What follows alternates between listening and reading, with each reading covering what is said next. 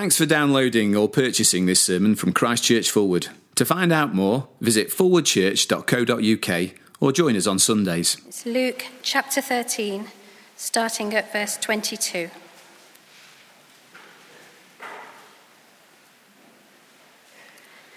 Then Jesus went through the towns and villages, teaching as he made his way to Jerusalem. Someone asked him, "Lord, are only a few people going to be saved?" He said to them, "Make every effort to enter through the narrow door, because many, I tell you, will try to enter and will not be able to. Once the owner of the house gets up and closes the door, you will stand outside knocking and pleading, 'Sir, open the door for us.' But he will answer, 'I don't know you or where you come from.' Then you will say, 'We ate and drank with you, and you taught in our streets.' But he will reply, 'I don't know you or where you come from. Away from me, all you evildoers.' There will be weeping there and gnashing of teeth when you see Abraham, Isaac, and Jacob and all the prophets in the kingdom of God, but you yourselves thrown out. People will come from east and west and north and south and will take their places at the feast in the kingdom of God. Indeed, there are those who are last who will be first, and first who will be last." At that time, some Pharisees came to Jesus and said to him, "Leave this place and go somewhere else. Herod wants to kill you." He replied, "Go tell that fox, I will drive out demons and heal people today and tomorrow, and on the third day I will reach my goal.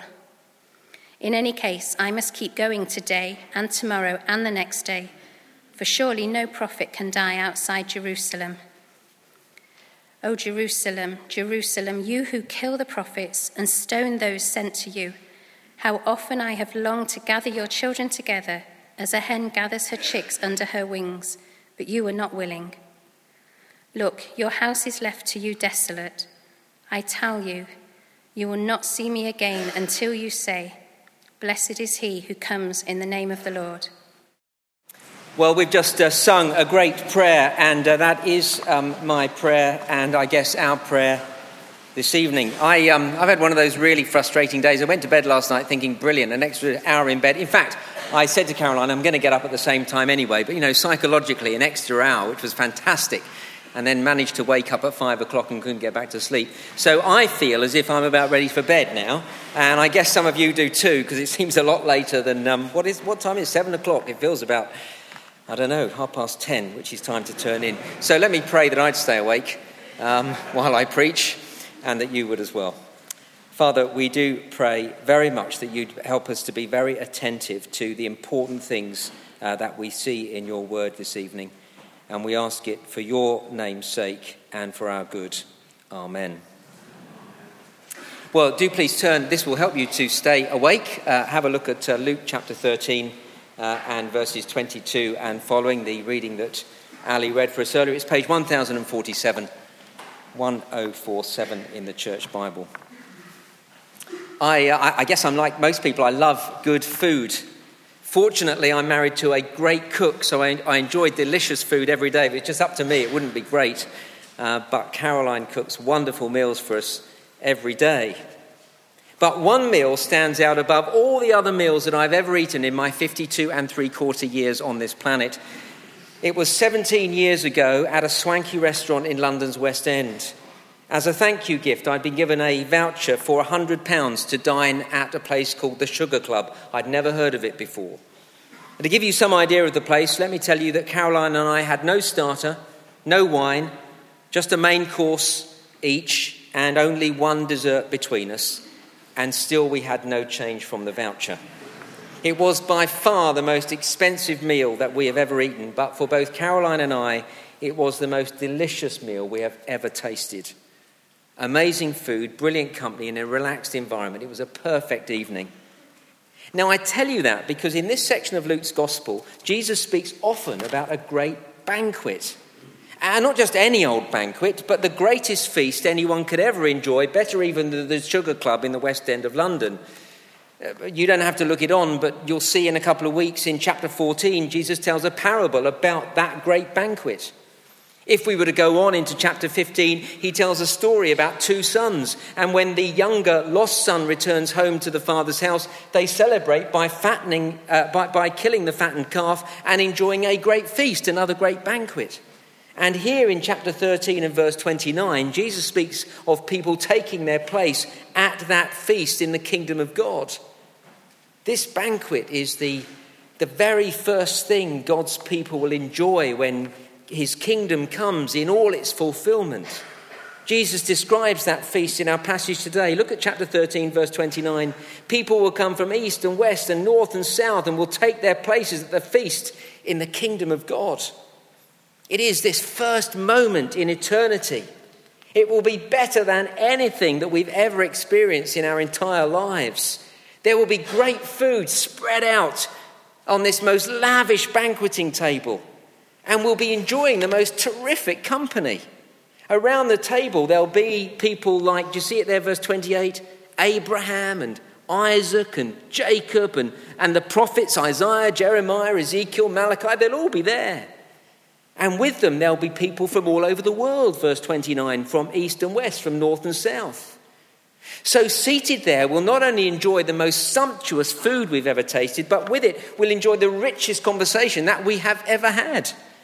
We'll be talking with people from every period of history and from every part of the globe, and there'll be one great topic of conversation.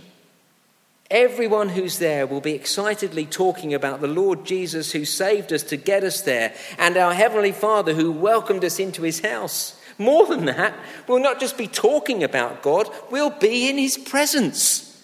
He'll be there. It will be absolutely brilliant and not to be missed. And that's the reason Jesus describes this wonderful moment. So that we won't miss it. So that we will feel what a catastrophe it would be to miss out. See, in verse 28, Jesus speaks of people weeping and grinding their teeth. That's that kind of feeling of overwhelming regret. As they, as it were, peek in through a window and see others at the banqueting table and they're left out in the cold, shut out forever. See, in these two verses, verses 28 and 29, we see the very most wonderful experience for all who are there at the banquet, saved for all eternity. And at the same time, the most devastating moment of crushing regret for all those who are not allowed in. And that is bad enough just to say that. But what is most shocking and surprising about this section of Luke's Gospel is who it actually is who is outside looking in, feeling that sense of crushing regret. Come back with me to the beginning of the passage in verse 22. Jesus went through the towns and villages, teaching as he made his way to Jerusalem. On his way to Jerusalem, it means Jesus is on his way to the cross to die. That's what was going to happen in Jerusalem.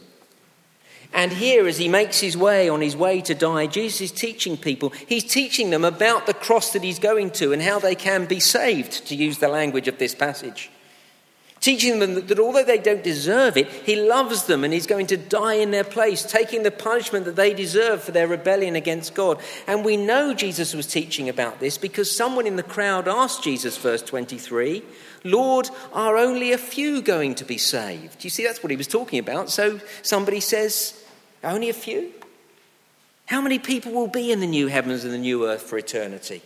How many people are going to enjoy that great banquet? Is it going to be a lot of people or just a few, Lord? Can you tell me?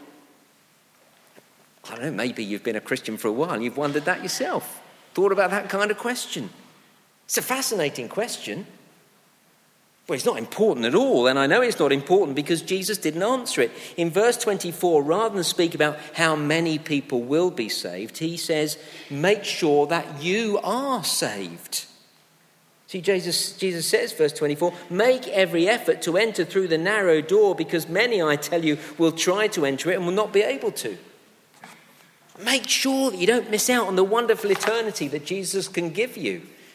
Don't find yourself shut out, excluded from an eternal experience that begins with this great banquet and then, frankly, just goes on and gets better and better and better and better. See it there, verse 24, make every effort, do everything you can to be sure that you're in the kingdom of God. For nothing, absolutely nothing in life is more important than this. It's really frustrating that people don't see it this way. Very often people who say they're thinking seriously about Jesus Christ don't make much effort. Do you find that? So I invite people to Christianity Explored or to church and they don't come. I suggest a book that they might read on an issue that they say is a sticking point for them and they don't read it. I'll never forget leading a Christianity Explored group when I was in London, and the husband of one couple who seemed to be thoroughly enjoying the course didn't come back for week 4. He'd enjoyed the first 3 weeks. His wife came back and I said, "Oh, sorry, he's not here. Is he okay?" "He's tiling the bathroom," she said. And week 5, he didn't come back. And week 6, he's still tiling the bathroom. And it's not funny. It breaks my heart to think tiling the bathroom was more important than the things of eternity. Verse 24, Jesus says, make every effort. And again, put it into its context of the chapter. He's saying, don't put it off. There needs to be an urgency when we're dealing with the things of eternity. We saw that 2 weeks ago, if you weren't here. At the beginning of chapter 13, Jesus spoke about 2 national tragedies that had left ordinary people dead. Just as we've seen too many times in the news in these last weeks, people in the wrong place at the wrong time suddenly find their lives cut short. And that happened in Jesus' day, and he said, when you hear about that kind of tragedy, take it as a warning. Do you remember that 2 weeks ago? We don't have forever to get these things sorted out. Make every effort to be sure that you're saved, he says. Because, says Jesus, there'll come a time when it is too late.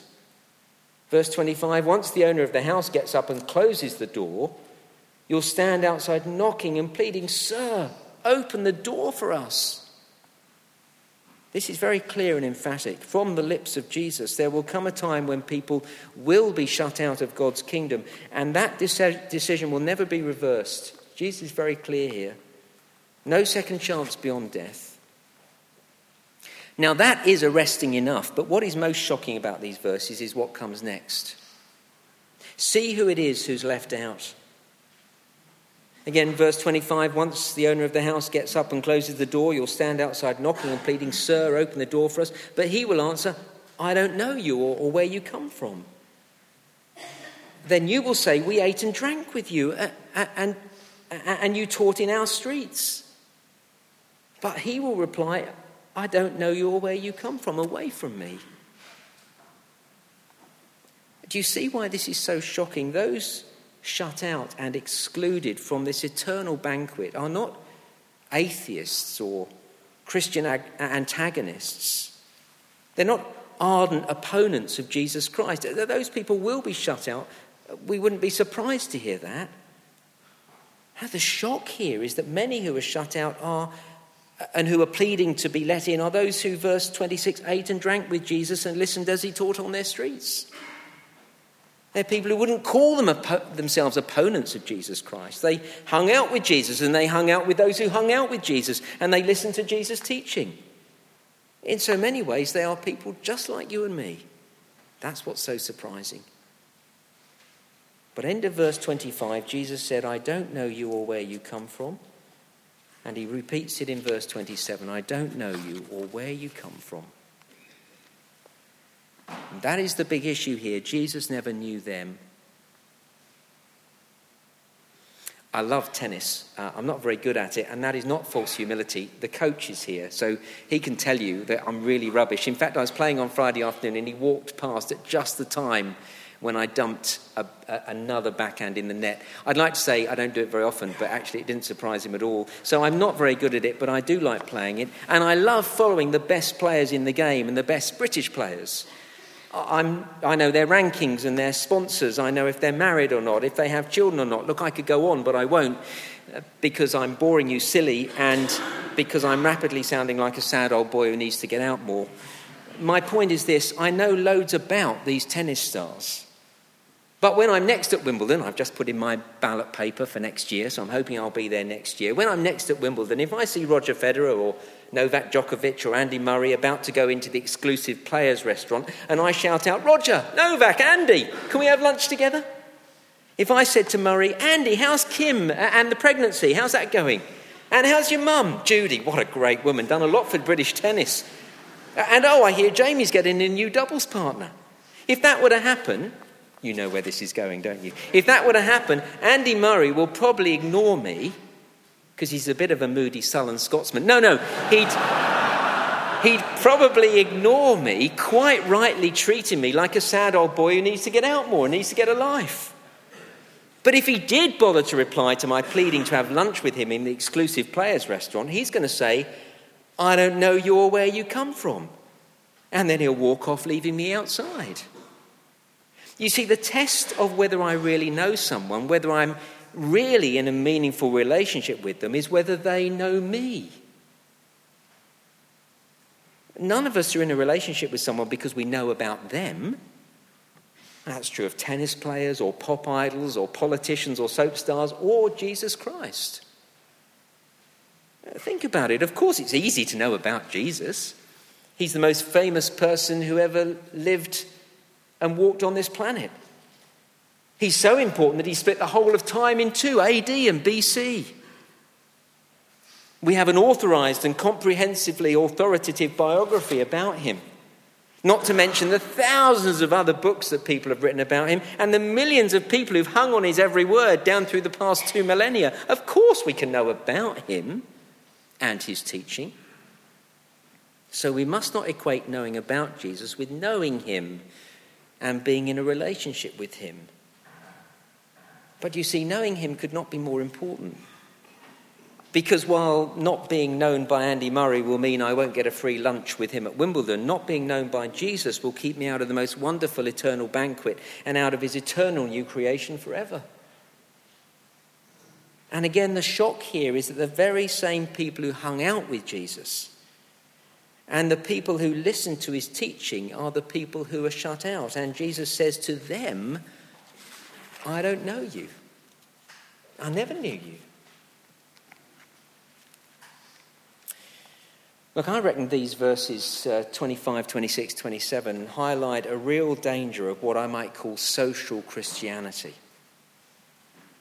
This is the danger of people who are involved with God's people, who go to church, who listen to Jesus' teaching, but who aren't in a personal relationship with Jesus Christ. Now look, it can happen across any church congregation. It can happen with people of any age, and it does. But let me tell you one situation where it's easily identified. And that is when people go off to university. See, we see young people here fully involved in the terrific youth work here. Fully involved on Sundays in small groups, helping out around the place. But then some of them, when they go off to uni, drift away. And when you talk to them, it turns out that they were never really in relationship with Jesus Christ. They were associated with his people. They heard his teaching. But they didn't even ever really know him. What actually kept them coming along every week by week, was not a love for Jesus, but the social dynamic of being here with all these terrific people. And so it looks as if they were saved, to use Jesus' language, but they weren't. And then once they're out of this social context, they drift off. And while we see that very obviously working itself out as people go to uni, it's true of all ages. So don't just look over in this corner and say, watch out, you lot. It's true of all of us. Can be. That's the danger that Jesus is talking of here. Verse 26, people who ate and drank with Jesus and his people who listened to his teaching but who weren't in relationship with Jesus Christ. So that's the big question here. Not just do you know Jesus in the fact that you know about him, but do you really know him? Does he know you? I've got to say, as I've studied this week, I found myself unnerved. I've asked myself that question. It's been a bit unsettling. If you're feeling that way, can I say, good? Not because I want you to feel unnerved and unsettled, but because I think that's what this passage is supposed to do. Because there's nothing more important There's no more important question you can ask. Jesus says eternity hangs on this answer. How can I be in relationship with God? Not just know about him, but really know him. It's all to do with the cross. Remember verse 22, that's what Jesus was heading towards. He's going to Jerusalem, and that's what he was teaching about. And Jesus was so focused on his death on the cross that nothing could stop him. We see that later on in the passage. Look down to verse 31 with me. After all this teaching, some people didn't like it, and the religious establishment didn't like it, and the Pharisees particularly didn't like it, and they wanted him out of town. Look what they say. Verse 31, at that time, some Pharisees came to Jesus and said to him, leave this place. Go somewhere else. Herod wants to kill you. Now, don't think that they're being kind and saying, oh, by the way, Herod's out to get you, you better go. No. They want him out of the place, and they're reminding him to get out because Herod's guys are coming. But Jesus is not frightened by those murderous threats of King Herod. He was resolutely heading through Jerusalem to his death. It's hard to scare somebody with death when they're heading towards their death. He was on a mission to save men and women, and nothing would distract him from that task. So he says to the Pharisees, verse 32, tell that fox Herod, I will drive out demons and heal people today and tomorrow, and on the third day I'll reach my goal. In any case, I must keep going today and tomorrow and the next day, for surely no prophet can die outside Jerusalem.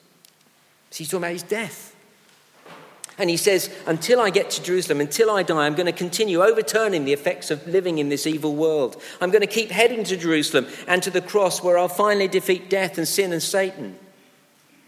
And as he thinks of Jerusalem where he will die, he goes on and says this, verse 34. Oh, Jerusalem, Jerusalem, you who kill the prophets and stone those sent to you. How often I've longed to gather your children together as a hen gathers her chicks under her wings, but you were not willing. This is an amazing verse, such tenderness here from Jesus. Jerusalem had a centuries-long reputation for killing God's prophets.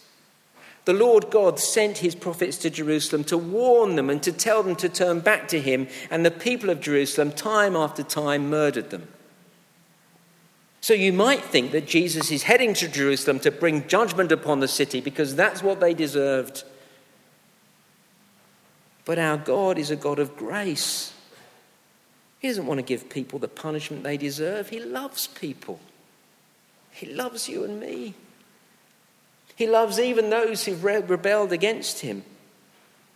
And so here is beautiful in verse 34. Jesus likens himself to a mother hen wanting to gather her chicks under her wings to protect them, to keep them safe from any danger.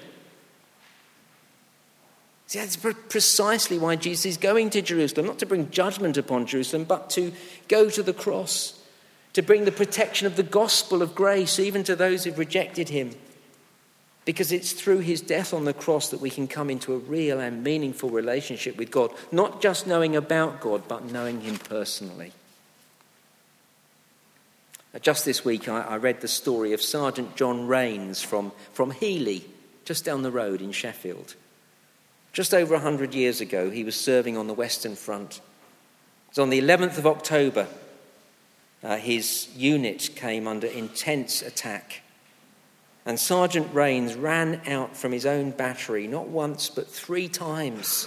3 times he ran for 40 metres. Remember the First World War. Just think what that meant. 3 times he ran 40 metres and then back again to assist and then bring back a wounded colleague called Sergeant Ayres. Sergeant Rains risked his life to save a fellow British soldier. It was a remarkable act of bravery. But Jesus Christ did something far more amazing. He didn't just risk his life. Jesus willingly and deliberately gave his life. And he didn't just give his life, but he gave his life for his enemies. He died to save us from God's righteous judgment. And he did it because Jesus knew that his death was the only way we could be brought into relationship with God and into the eternal salvation that would begin with a marvellous banquet. See, if there were many ways to God, do you think he'd have died on the cross? No, he only went to the cross because there was no other way. We know that because later on in Luke's Gospel, if you want to look it up later, in chapter 22, just before he was arrested, Jesus prayed this. He said, "Father, if you are willing, take this cup from me. Yet not my will, but yours be done." Oh, Jesus didn't want to go through the suffering of death on a cross and separation from his Father, but there was no other way to bring us into relationship with God. And that's why he said in verse 24 of our passage, "Make every effort to enter through the narrow door."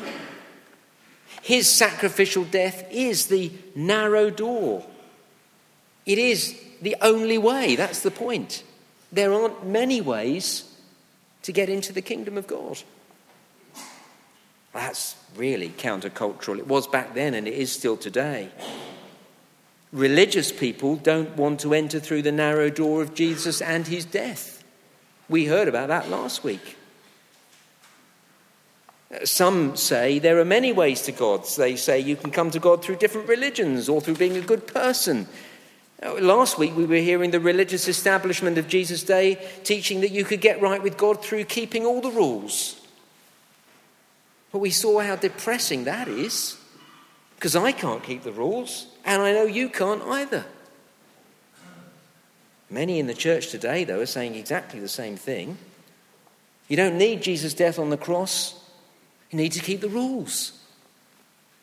Well, if that's it, I'm going to give up. I'm not coming back next week because I can't do it. Listen, if we could be saved through religious rule keeping, or through being good moral people, or through some other religion, what did Jesus die for? He didn't need to die then, did he? No, his death on the cross is the only way to be saved, the only way into relationship with God, the only entrance into the heavenly eternity which begins with this wonderful banquet. It's a narrow door. It's the only way. That's all that means. It's not difficult to get in. It's just that it's the only way. See, if you're trying to get right with God through being good or religious, then he will say, "I never knew you." And if you believe that there are many ways to God, then you are denying his sacrificial death as the only way, and he will say, "I never knew you." And if you enjoy hanging out with Christians and listening to Jesus' teaching, but you don't have a real relationship with Jesus, on the final day he will say, "I never knew you." And you'll be shut out from his presence for all eternity. But that isn't what Jesus wants for you or me. He did everything to bring us into relationship with him.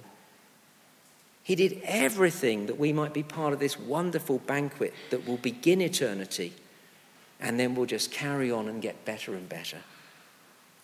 So make every effort to enter through the narrow door. Don't be shut out where, verse 28, there'll be weeping and gnashing of teeth, deep regret. My final thought. I've done some things in my life that I deeply regret. There's one thing in particular that I'm so mightily ashamed of. I've done something that is irreversible, something I can never undo. If I could, I would turn the clock back and I would do things differently, but I can't. And I want to tell you that feeling of regret is the most terrible experience. But just imagine having that sense of regret for eternity. Because you didn't make the effort to enter through the narrow door. Jesus wants to rescue us from that. And he's done everything possible. Let's pray together.